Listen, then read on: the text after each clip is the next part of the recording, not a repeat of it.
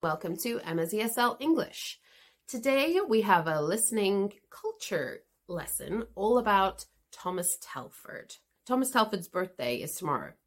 That's why we're talking about Thomas Telford, just so you know. Okay, who was he? Thomas Telford was born in 1757 in southern Scotland, and he was one of the most famous British civil engineers. What is he famous for? At this point, 1700s, Britain was establishing its infrastructure. Thomas Telford designed roads, bridges, and canals. So his infrastructure is what we're still using today across Britain. Thomas came from poor beginnings. He was born on a farm in Dumfriesshire, and his father was a shepherd. When he was 14, he started his apprenticeship to a stonemason. Although many apprenticeship programs disappeared in the 1990s in the UK, they're now making a comeback as a solid and valuable form of education. In those days, being an apprentice was one of the only ways to gain a trade, especially if you came from a poor background. He worked in Edinburgh for a while, and then at 25, he moved to London. By 30, Thomas had a wealthy patron.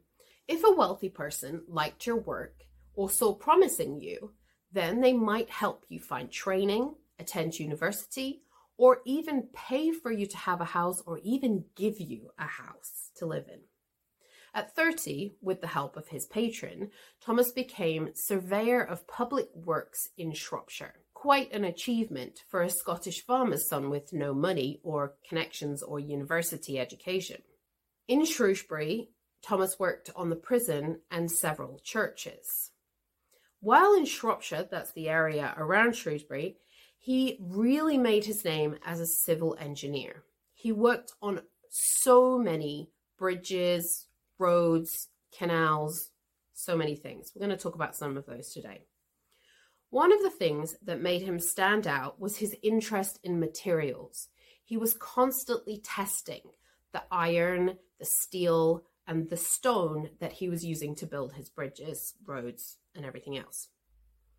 At this point in British history, canals were one of the most popular forms of transport. Still, this was 30 years before the first railway could be completed. Britain's canals and rivers were moving iron, coal, building materials, and all sorts of things across the country.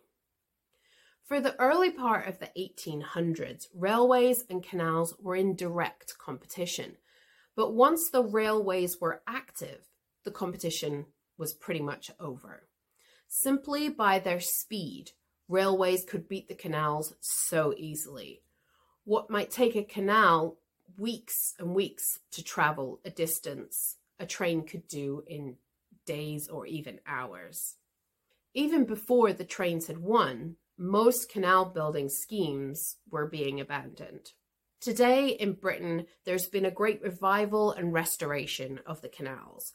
Now they're recognised for the feat of engineering that they were.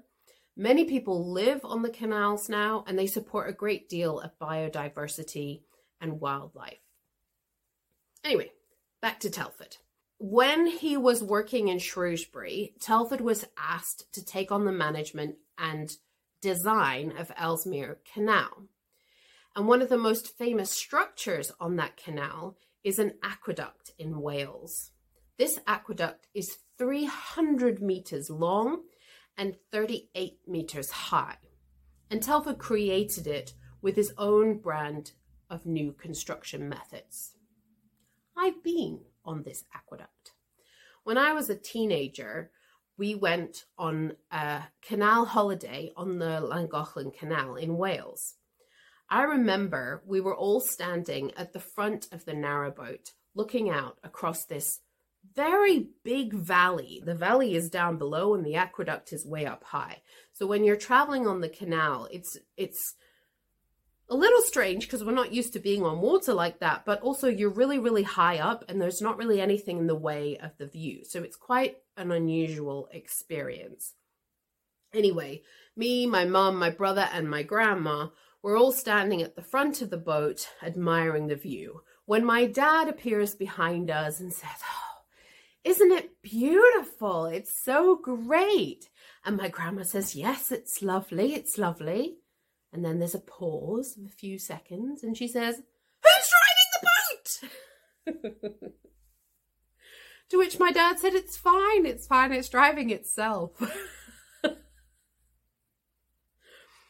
The aqueduct is very, very narrow. You can only fit one narrow boat down it at a time.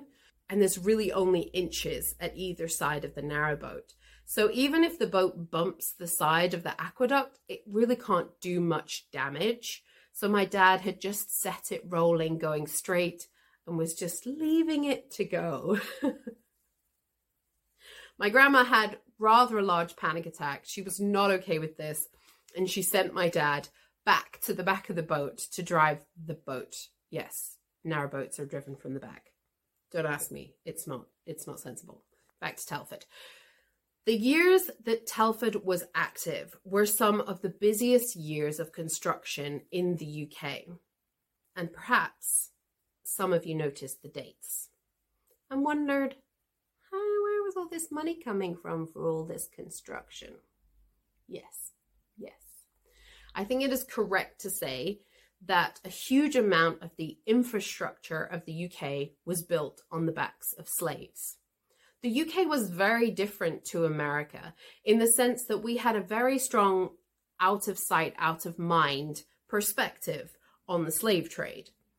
We didn't bring our enslaved people here to the UK. Instead, we took them to Brazil, to the Caribbean, and to America.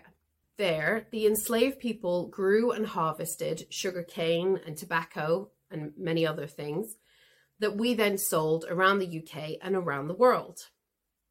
Without the wealth created by owning, selling, and exploiting enslaved people, Britain's infrastructure building and industrial revolution would not have happened.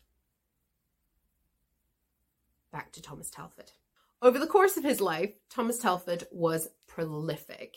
He worked on projects across the UK, many of which are still standing and still very much in use today. From harbours to canals, to tunnels, to roads, to bridges, we may not realise, but his legacy is all over the UK, helping us get to work on time, enjoy spectacular views, and enjoy our wonderful nature. Telford never married and had no descendants. Due to his position, his funeral took place at Westminster Abbey in London and he was buried there. You can still go and see him. Telford was remembered by his friends as being a delightful companion who had a hearty laugh. He wrote and published his own poetry during his 20s. He wrote articles for the Edinburgh Encyclopedia.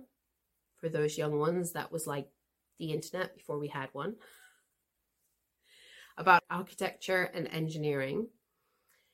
And he's been commemorated all over the UK. There are so many things with his name on them, including 2 towns. In the UK, we have a town called Telford, and in America, they also have a town called Telford.